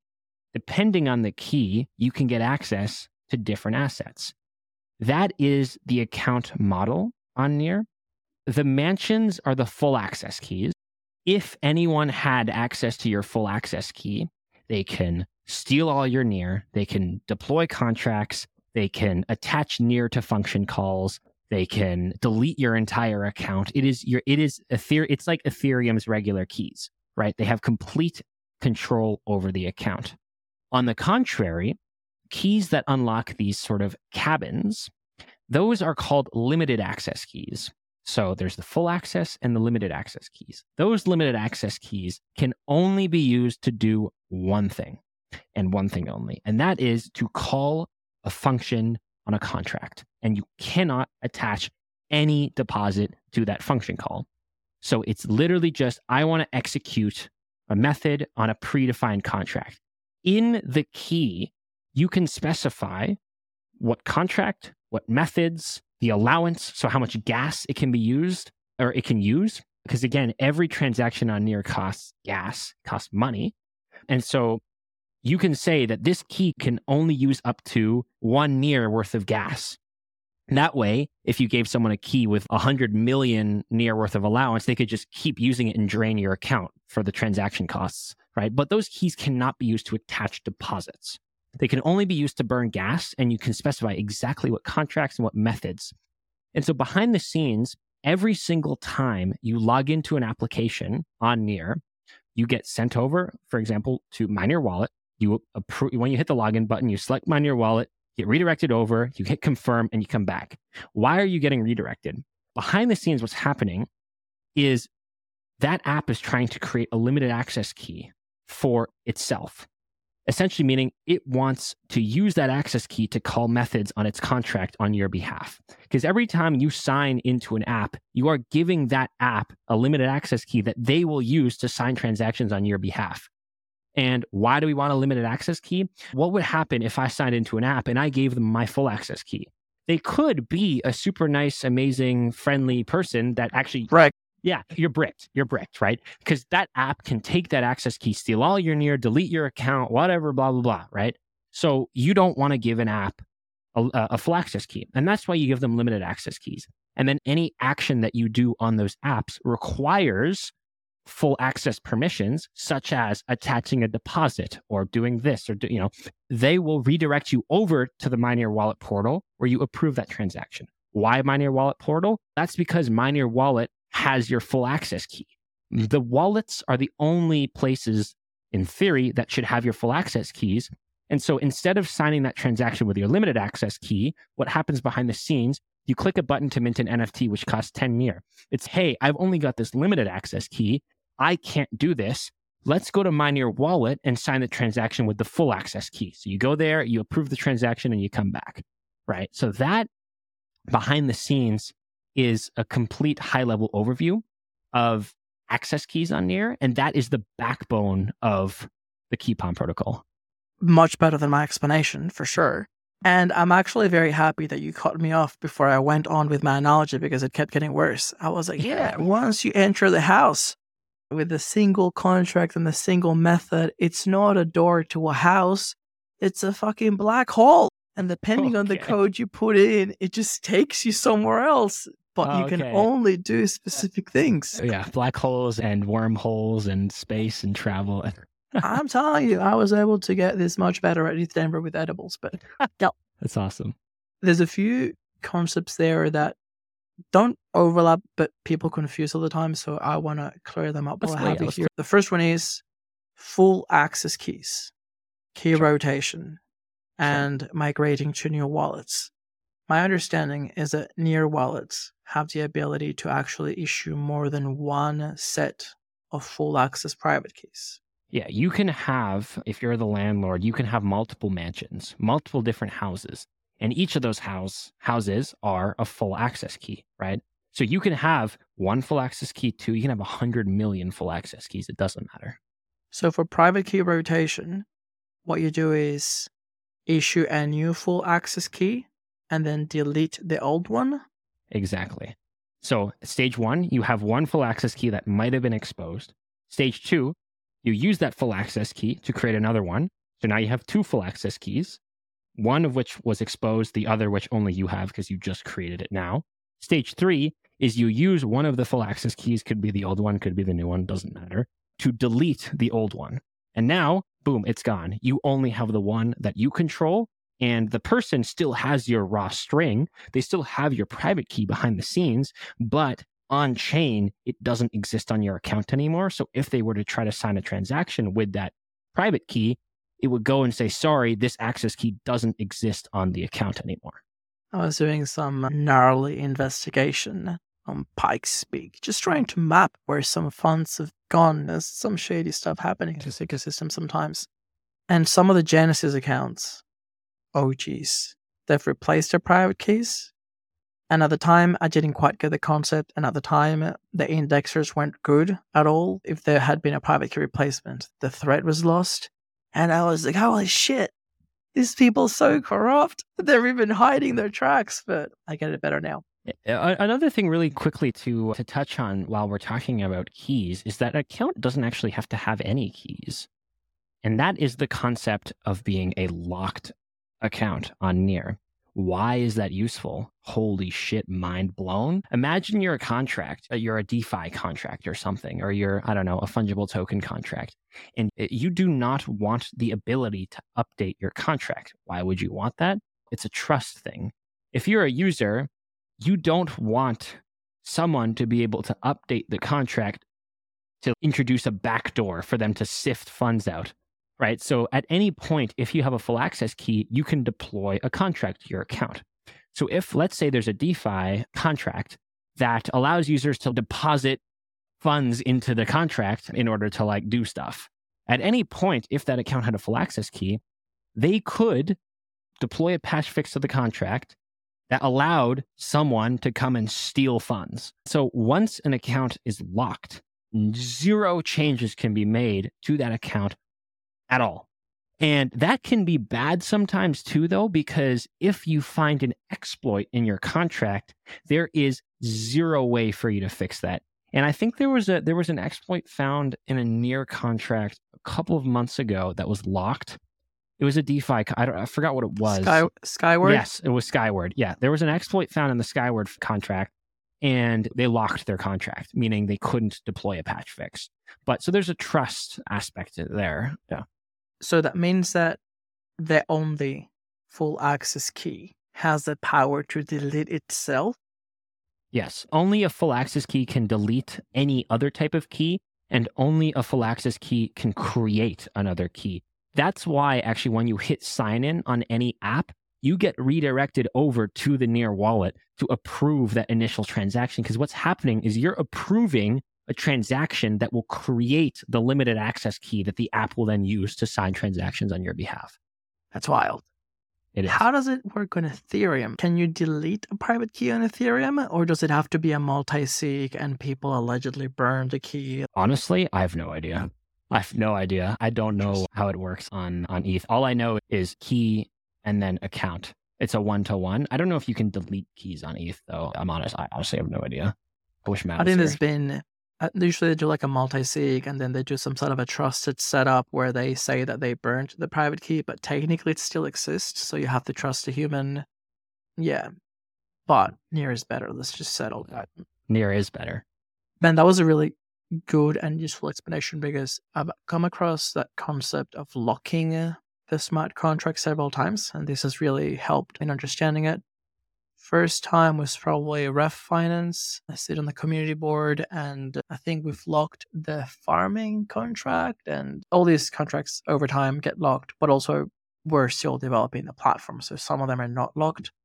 It's also come up with Metapool. We actually don't support V1 nodes at the moment because V1 nodes are upgradable. And the reason why V1 nodes are upgradable is because they can add or remove extra incentives. Yeah. So it was an interesting conversation around us not wanting to have upgradable nodes for various security reasons. And then Eugene coming in and saying, yes, these contracts are upgradable, but they're only upgradable on a very limited range of parameters. So the security risks are very much mitigated. So it's like you keep going down the rabbit hole. Yeah, it's pretty cool to see like what you can do on Near. And these access keys are the backbone of the entire Keypom protocol and every link drop as a whole. So it's pretty cool. And you can only do this on Near because of the baked in sort of account abstraction and access key model. Do you know what the story or the inspiration is behind this model? Are there any parallels in the Web2 world? Because I find that a lot of things on Near are like groundbreaking. And then you look at Web2 and it's, yeah, we've been You got to doing have that. Ilya on this podcast. I don't know. I can message him. I'm trying. I'm like, dude, I don't care if we have to do it on an airplane. I'll follow you in the toilets, whatever. I want 2 hours of your time. That's all I'm asking for. We've never managed. I don't know. Yeah, because it was funny. I think it was a couple months ago when we were first starting to really blow our minds with what's possible with Keypom. I tweeted, and I asked Ilya, I was like, I wonder if you guys like thought of all these use cases before, because this is crazy. We're discovering things every day. Because I feel like it was like they created this sandbox, but I had no idea what they just created. Like in Minecraft, where the developers created this open world game where you can do pretty much anything. And then 2 years down the road, someone created a fucking computer in Minecraft. and it's a working computer with RAM and whatever, like everything. And I feel like the developers didn't intend, they were just creating a cool open world game that then blew up, and people are just discovering things every day and creating cool new experiences. We're the Minecraft of Web3. For all the geeks out there that just got a boner, did Ilya reply? What did he say? No, I didn't reply. Ilya hates me. No, I'm kidding. I have reasons to believe he listens to this podcast. He probably doesn't. But what are some of these use cases? I think we've been teasing people for an hour and a half. It's probably time to start speedballing some of the ideas. I also have some ideas of my own. I think I told you briefly during our call last week, but I'm happy to share them with the world. The biggest use case right now is trial accounts, without a doubt. The mere idea of being dropped into an application after choosing a username and being instantly signed in is extremely powerful for onboarding. And for the listeners that are not too sure what the heck a trial account is, it's essentially, I'm giving you an account that you create right then and there. You can customize the username. I'm giving you the ability to create an account that can only be used on my application. It's like I'm giving you a gift card for my app rather than dropping you cash. Because what happens if I drop you cash? You're just going to take that cash and run. Or and spend it on drugs. Exactly. And drugs are bad. Don't do drugs, kids. But yeah, so it's a Sybil-resistant way of giving someone a trial for your application. And this can be paired with an unbelievable amount of experiences. Let's say you're a gaming company, you're building on Near, and you want to onboard, or you want to run a promotional campaign that is promoting a new game that you're doing. Let's say you're like, I don't know, creating a new version, Counter-Strike 2, because that's relevant. And as part of that, you want people to use your new game. What you can do is you can incentivize them with a trial account.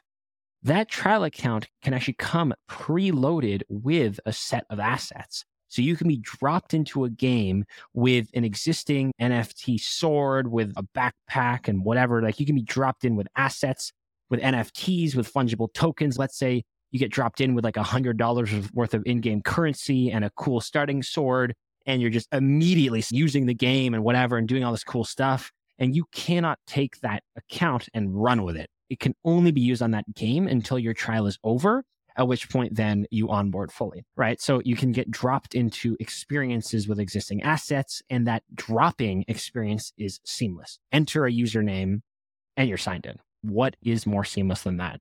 What I love about this is that it is a beautiful interplay between user experience. How can you create something so smooth that before you know it, the user is already in and activated? But also it's about human behavioral design. What do you want the user to do? And this is where we're trying to spark people's imagination. If you could get the user to do anything, because the technology is not a barrier, like we remove the friction from blockchain, what do you want them to do? I've come up with many examples. Alpha leak? Yeah. Let's start with the generic ones, because I think I read that trial accounts are able to pull the funds back for any unused funds. Yes. That's dope. It is dope. You can also set as a developer, and here's where things get a little bit gnarly.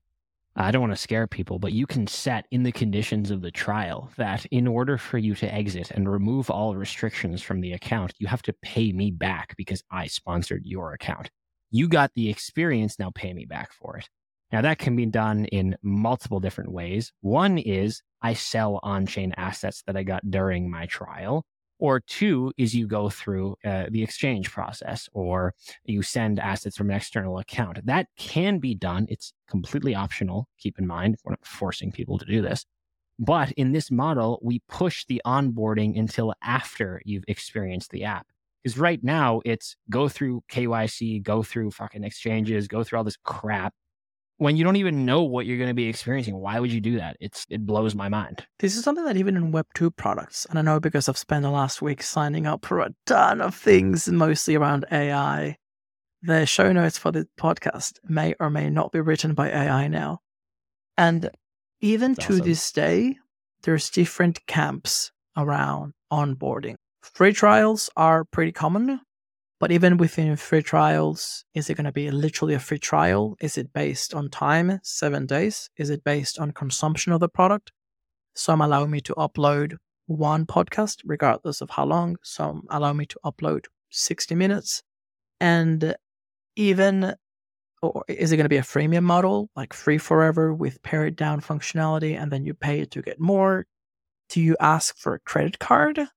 Some of them ask for a credit card up front. Some of them don't even ask for an email. So it is definitely up to the entrepreneur, the builder, and the specific use case to tweak around with this. And I just love that now we have that flexibility in Web3 through something like Keypom. Can I tell you my absolute favorite experience that I've ever seen that is being built? Okay, that's a big caveat. I'll let you go first because after I tell you mine, they will become your new favorite. I just need to find somebody to build them. Sure. So this is an experience that is being built that is unparalleled, and that is incorporating ticketing with trial accounts. So you can imagine, and the tickets being able to be purchased with Stripe or with another on-ramp. Imagine a world where, as an event organizer, because right now in Web3 ticketing, you're giving away all these tickets, but it's not scalable because you want to make money from it, right? Imagine a world where you have an event organizer that wants to create multiple different tiers of tickets, a VIP ticket, an early bird ticket, this type of ticket, standard ticket, whatever ticket, each with their own different set of permissions and their own starting loyalty points.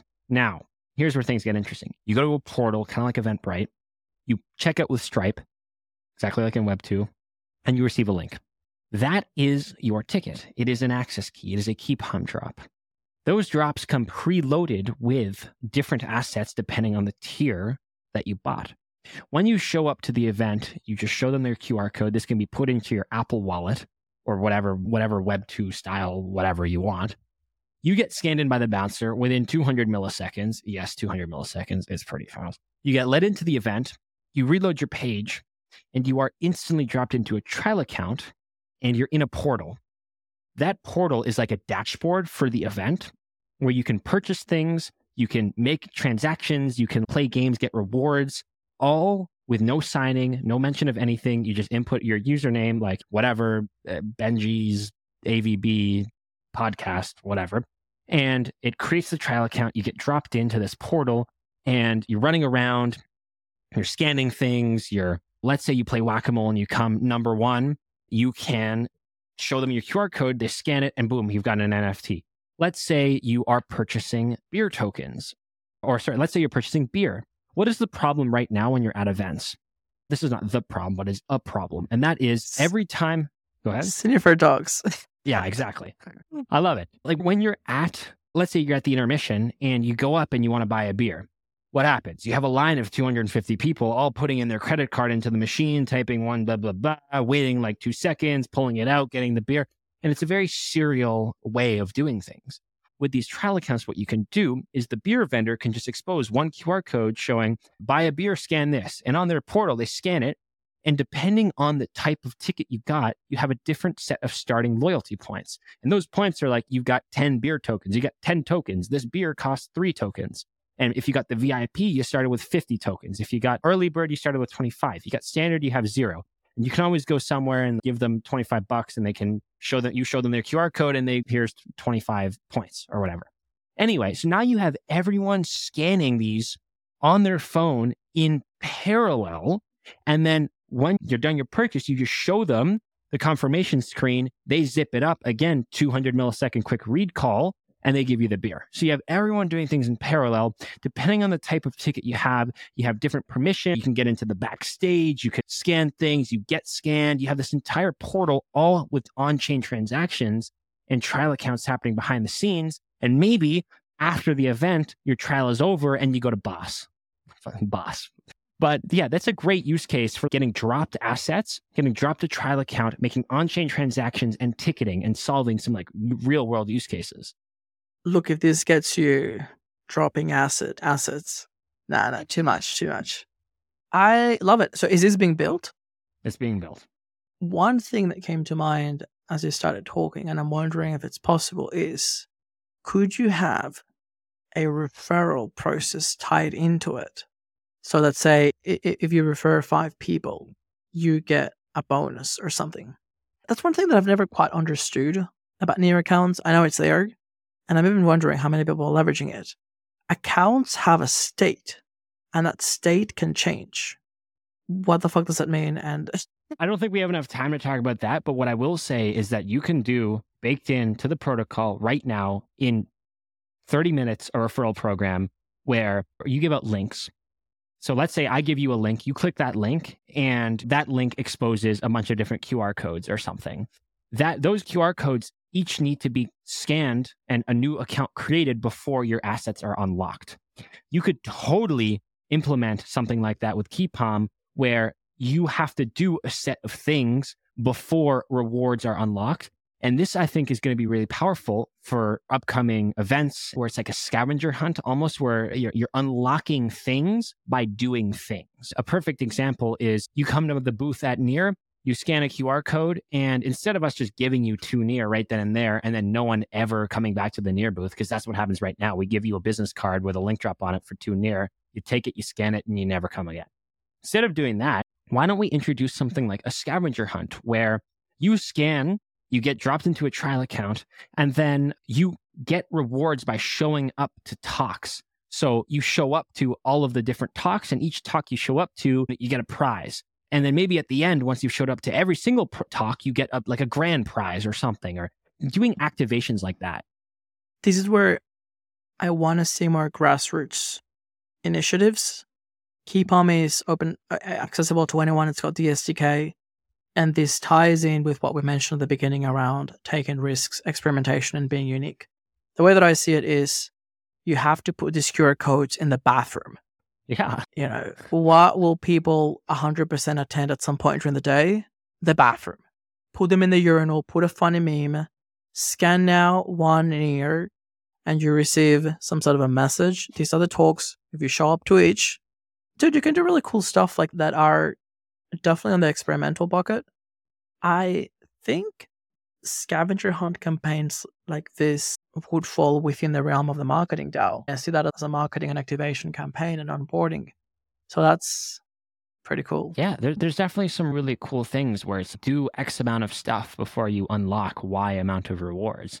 And that can be in-person scavenger hunts, or show up to my talk, or do this or whatever, or refer 5 people to my thing before you do. It can be really anything, but it's a really powerful onboarding activation. It's something that inspires sort of people to do things, and it's an engaging opportunity to activate people rather than just scan it, try to figure out what it is, 2 Near, what the hell's a 2 Near, I don't care. But it's do tangible things. It's more engaging. People in Web3 don't get it because they are already in and deep, or they're like far away. But an analogy that I give to people is ask someone to explain to you the flavor of a Subway cookie. They can't. I fucking love Subway cookies, man. Oh my God. Yeah, so yeah, good. everyone. They're To a fairly high degree of certainty convinced that they put crack cocaine or something in those cookies. Point is, when you smell it and when you taste it, that is the experience that converts. You want to increase sales? Make the smell go around the mall. Put someone at the front with free cookies. You don't have to explain it to people. Oh yeah, we put crack in here to grab. Just give it to them. Near has to be the same. The account model, the permissioning, that's the crack. Yeah. How do we build experiences that after people are done, they say, holy shit, I want more. Where do I come? And that's how we get developers to come to Near. We show them the cool use cases. Nailed it. Yeah. I've been saying the same thing for a year and a half. Experiences aimed at developers and builders where the final outcome is, what can I do with this? Yeah, this was cool. A quote from Field of Dreams: if you build it, they will come. If you build these experiences that can only be done on Near, developers will come, they will see that, and they will be like, oh my God, I want something like that for my users and for my application. How do I get started? Instead of telling them, instead of going to conferences and being like, we got the cool account abstraction model baked in with access keys and whatever, people are like, I don't care. I don't even care. I'm like, fuck. The only thing that brought me to Near was the fact that it was carbon neutral because I knew what that meant. I didn't like if I had to pick between ETH and Near and they were both carbon neutral. I wouldn't care that Near has cool access key, whatever. Show me, don't tell. You need to provide them with something tangible that they can understand and they can see rather than just telling them that we have it, right? Because if you look at the projects, there's no projects that really do it. There's no projects that really use it. We got, a couple NFT marketplaces and some DeFi and stuff. Like, cool, great. You have that on other chains too. Which is why I've been part of the marketing DAO, even though I'm not a marketer. That's why we're pushing towards bounties. And that's why I'm just, in general, so interested to have these conversations. Why I asked you, could these have been built by anyone else other than Pagoda DevRails? Now, while people build, let's do two things. First, a rapid fire round. I'll give you some ideas, real world applications, and you can tell me A, if it's possible, B, in simple terms, the tech stack that makes it possible. Everything's in the documentation so people can go and check it out if it draws their interest. And second, before I forget, can we please get, this could be OG, we can charge for this could be a fundraiser. Can we have Keypom like bodysuits? I want to see if Denver last year Buffycorns bodysuits and Keypom bodysuits, and so I would even pay to see them just beat each other to death and see who the fuck wins. We'll reach out to marketing DAO because it'd be a pretty cool marketing activation. I'm a yes. I would have to talk to the others. Oh, you don't think it's an easy sell? Come on, man. Look, our stance is very simple. On a spectrum, but loosely, we're very much aligned with the Supreme Court definition of pornography in the 60s, or obscenity. You know it when you see it. Okay. Dude, show us value.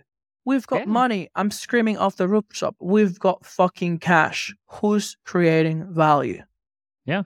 We'll give you money, do more, and we want more like you. But anyway, let's make Keypom a success and we'll fund those bodysuits, costumes. I don't know what it's called. We'll figure it out. Now, use cases in no particular order. First, I'm a digital nomad, Mr. International, the human shard. Okay. A real struggle, especially for crypto people, is to find mid to long-term accommodation. In Colombia, even if I paid upfront, they just won't give you a contract because you don't have a local bank account. You don't have any credit history. They told me that if I had a local bank account, I could create like a term deposit and then sign a contract giving rights to the real estate agency. They're very old school in that way. They're still relying very much on the legal infrastructure. I'm thinking, could it be possible to set up a vault whereby I put in all the money or whatever parameters the real estate agency requires? Yep. Lock it. They can deduct the money. Easy does it. 100%. Yeah. Load up some USDC in there. Give them a drop. They don't need to have a wallet. Who cares? You can set parameters. 100 USDC per month, 10,000 USDC per month, whatever. It doesn't matter. You can change that. You can do first month 10 grand, second month 2 grand, whatever. Give them a key. You're done. And they can only withdraw it at the parameters that you've set. So it's already done. And when I say done, I mean it's possible, but no one's built it. Okay. So if anyone listening to this wants to build it, I'm happy to whore myself out around the world. Onboarding. Dude, there's a ton of smaller accommodation websites that would probably embrace something like this. coliving.com. I use one in Colombia. I forget the name. But yeah, they're all aimed at that sort of like term stay for nomads. Okay. Next. Are you ready? I'm ready. Let's do it. Meetups. Say I attend the Auckland blockchain meetup, or I create the Near Auckland meetup. Upon arrival, everyone can scan a QR code, get a wallet, get some Near, maybe get a POAP, and or join the meetup that is now run as a DAO. Can you mix and match? Oh, yeah, of course. Now, Alpha, we're rewriting the entire protocol, the entire Keypom protocol, to introduce an unbelievable amount of use cases. It's crazy. That Alpha will blow people's minds. That will come next quarter. So look out for that. It will change everything. But anyway, so yes, currently you're good to go. This is giving me a stroke Writing it gives me a stroke, man. It's crazy, but it's cool as heck. It's insane. Let's just say right now we operate in a one-dimensional domain, but in the next quarter, we'll be operating in a three-dimensional domain. Blow people's minds. I know it's hot in here. But I've got a question. Let's go. Hit me. This is something that people ask me in no uncertain terms, and we've reached a point of concern. They ask me, why should I build on Near? Like, why are there any reassurances for me as a builder putting my entire business that the chain will be there in 2 years' time? And I guess the question is around longevity. What does rewriting the protocol for the next quarter mean for the people building in Keypom today? Is it going to change for them? Should they wait? How should we think about that? It will just introduce more use cases. That's it. It will introduce a ton of more use cases and make things cheaper and make things easier to use. But yeah, it brings O of n squared more use cases. But all the legacy applications. They'll all work. Like when I say we rewrite the protocol, it means we're just going to introduce a new contract. You can still use the old ones if you want, but every time we release like a breaking change, we don't force people to go through that route. It's like an additive, like a new contract. Use it if you want, but you can still use these ones. Doesn't matter. Beautiful. Amazing. Next. All right, hit me. I mentioned this idea during the call last week, but I want to share it with the world. All right. Australia and New Zealand have a very unique setup because here we're communists. We have compulsory student union fees. Students get extorted up to $326 per year. And I think in Australia, the market, it's $300 million plus per year. Universities gets first dibs on how to spend the money on user experience, and then the rest of the money goes to the Young Marxist Association. I'm thinking of ways in which we could extend more of that money to the students. So there's a multi-layer approach. The first one would be to start super grassroots. Can we go to student clubs and societies and offer them to do the membership for their clubs on chain? Send 100%. All the it could be 2 tiers to this. First, all the existing members a link, automatically join NFT. Second tier, send all the students a link, asking them to join if there's a payment to Stripe. 100%. Yep. Totally. 100%. Dude, you name it, you can build it, pretty much. It's crazy. It's insane. You just need to understand how you can navigate around the Keypom protocol, which is what we're trying to solve with these extensive documentation, and we're starting to come out with more and more complex tutorials and stuff. It's going back to what we were talking about with the Near protocol. Can you build these like Keypom applications? But now it's like we're one level deep, and it's like I'm creating the docs to allow for people to understand ways to push Keypom to its limits instead of Near to its limits, and create the Keypom of Near, but the Keypom of Keypom. Meta. Yeah, it's pretty now, cool. Like every good lawyer that it's worth its money, I'm going to keep asking questions, even if I already know the answer. All right. Second tier of my university expansion and takeover plan.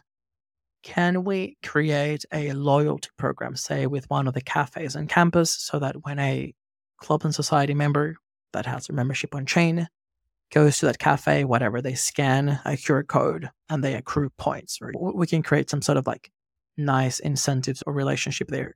Yeah, you can do that. 100%. And could we create a model whereby the university transfers, well, the university or the student union, whoever holds the funds, transfers funds directly to the students to be spent only on campus on a limited range of things such as parking, library, food, gym. Enter trial accounts or regular function calls. Blow my mind. Holy shit. Yeah, you can do that. I swear to the listeners, these are not loaded questions. I'm not saying yes to everything because pre-defined these questions. Seriously, we're not. But you can do everything that AVB had just talked about for sure. And the amazing thing is that, as we mentioned briefly, and I'd love to get your thoughts on how it's going so far, community members have taken up the initiative to hold a flexathon, which is literally a hackathon to flex the technology. There are 2. It should have been called a hackathon. That's going to be the next one. We need to have many of these. Yeah, we can call it a hackathon next time. If you're listening to this and you want to organize a hackathon, reach out. Marketing Dad will pay for it. I love it. Disclosure, yeah, no, marketing dial didn't pay for this one. We elevated this one to the events team, but it is within our scope. Yeah, so there's 2 streams. There is a coded one, which I'm super intrigued to see what we get. But there is a non-coded one, which I love because we certainly need a lot more ideation. Yeah, I'm excited to see what happens with that. Last one. Could we create an inverted VC model? Instead of VCs giving each portfolio company hundreds of thousands or millions of dollars, can we create trial accounts to be distributed to target populations, the desired customer segments, preloaded with money that can only be spent on the portfolio companies? Yes. Damn. Yes, A16Z, please contact us. I don't know if you're taking money, but I am. Oh, God. Yeah, this is all possible. I know that we've talked about the technology and the docs are there, but the reason why we like some of these examples that I'm giving is because they highlight that exercise of looking for problems in the real world or areas where the technology can allow you to improve. Yeah. So if you look at the 100%. university spending money or improving the user experience, there's a lot of issues there around transparency that it's very easy to see how just transferring the money back to the students that they just paid won't cut it.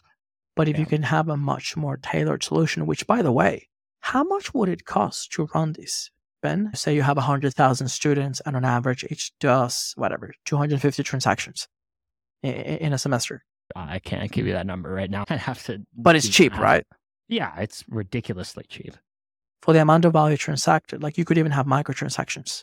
Yeah, 100%. We could finally pay for the It's so mythical cheap. coffee on chain. Yes, exactly.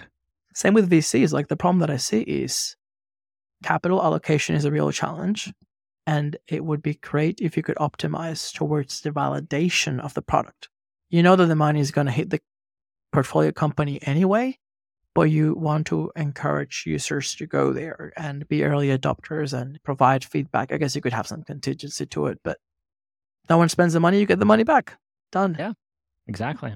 But yeah, man, there's a bunch of stuff that you can do on the protocol. We're continuously shipping documentation, tutorials, or engaging with a community. We're trying to figure out what, is possible, what's not possible. One of the big things we're doing is we're working a lot with NFBD to look at some of the pipeline projects that are coming in, seeing what their needs are. If their needs aren't explicitly fulfilled in our documentation, we'll ship it. And that way, anyone else with similar problems, we'll just point them to docs and the community will see those docs. Everything, I think, is about docs right now and informing people, creating examples, showing it off, and bringing devs from all around the world to create these use cases and to create these experiences that you can only do on Near. With that, I think we're slightly over time. So thank you. Ben sits on his ass all day and he wants to go for a walk on this beautiful Canadian day. I do. It's very nice outside and the sun is setting. So I'm going to cut you short. I get, but not really short, but it's a beautiful day. For all my listeners out there, go outside, enjoy the summer. Hopefully you're watching this during summer. If you're in the winter, still go outside. But yeah, just grab a coat. Ben, thanks so much. I really appreciate your time. I've learned a ton today, even though I already knew about Keypom. And I hope that people listening get the same feeling that I have right now. Let's fucking build. Just ship it, baby. Ship it. Flex the tech. Thank you so much, AB, for your time, and I will hope to see you at the conferences and online. For anyone listening, if you want to reach out to me, you can go to the Twitter for Keypom, KeypomXYZ, or just me directly, Ben Kurrek. Thank you, everyone, for listening, and I'll see you around the Near ecosystem. That's the end of another episode. As always, I just want to thank you for listening because, let's be honest, you are amazing! And I also want to remind everyone that everything contained in this episode is for entertainment and educational purposes only. Nothing on this podcast shall be construed as financial, medical, or any other type of advice, and you should always consult with licensed professionals before making any financial decisions. Make sure that you like and subscribe so that you stay up to date with the latest episode. We've got a steamy hot pipeline of guests that will keep you entertained right through the bear market. Stay safe out there, and I'll see you soon. Bye.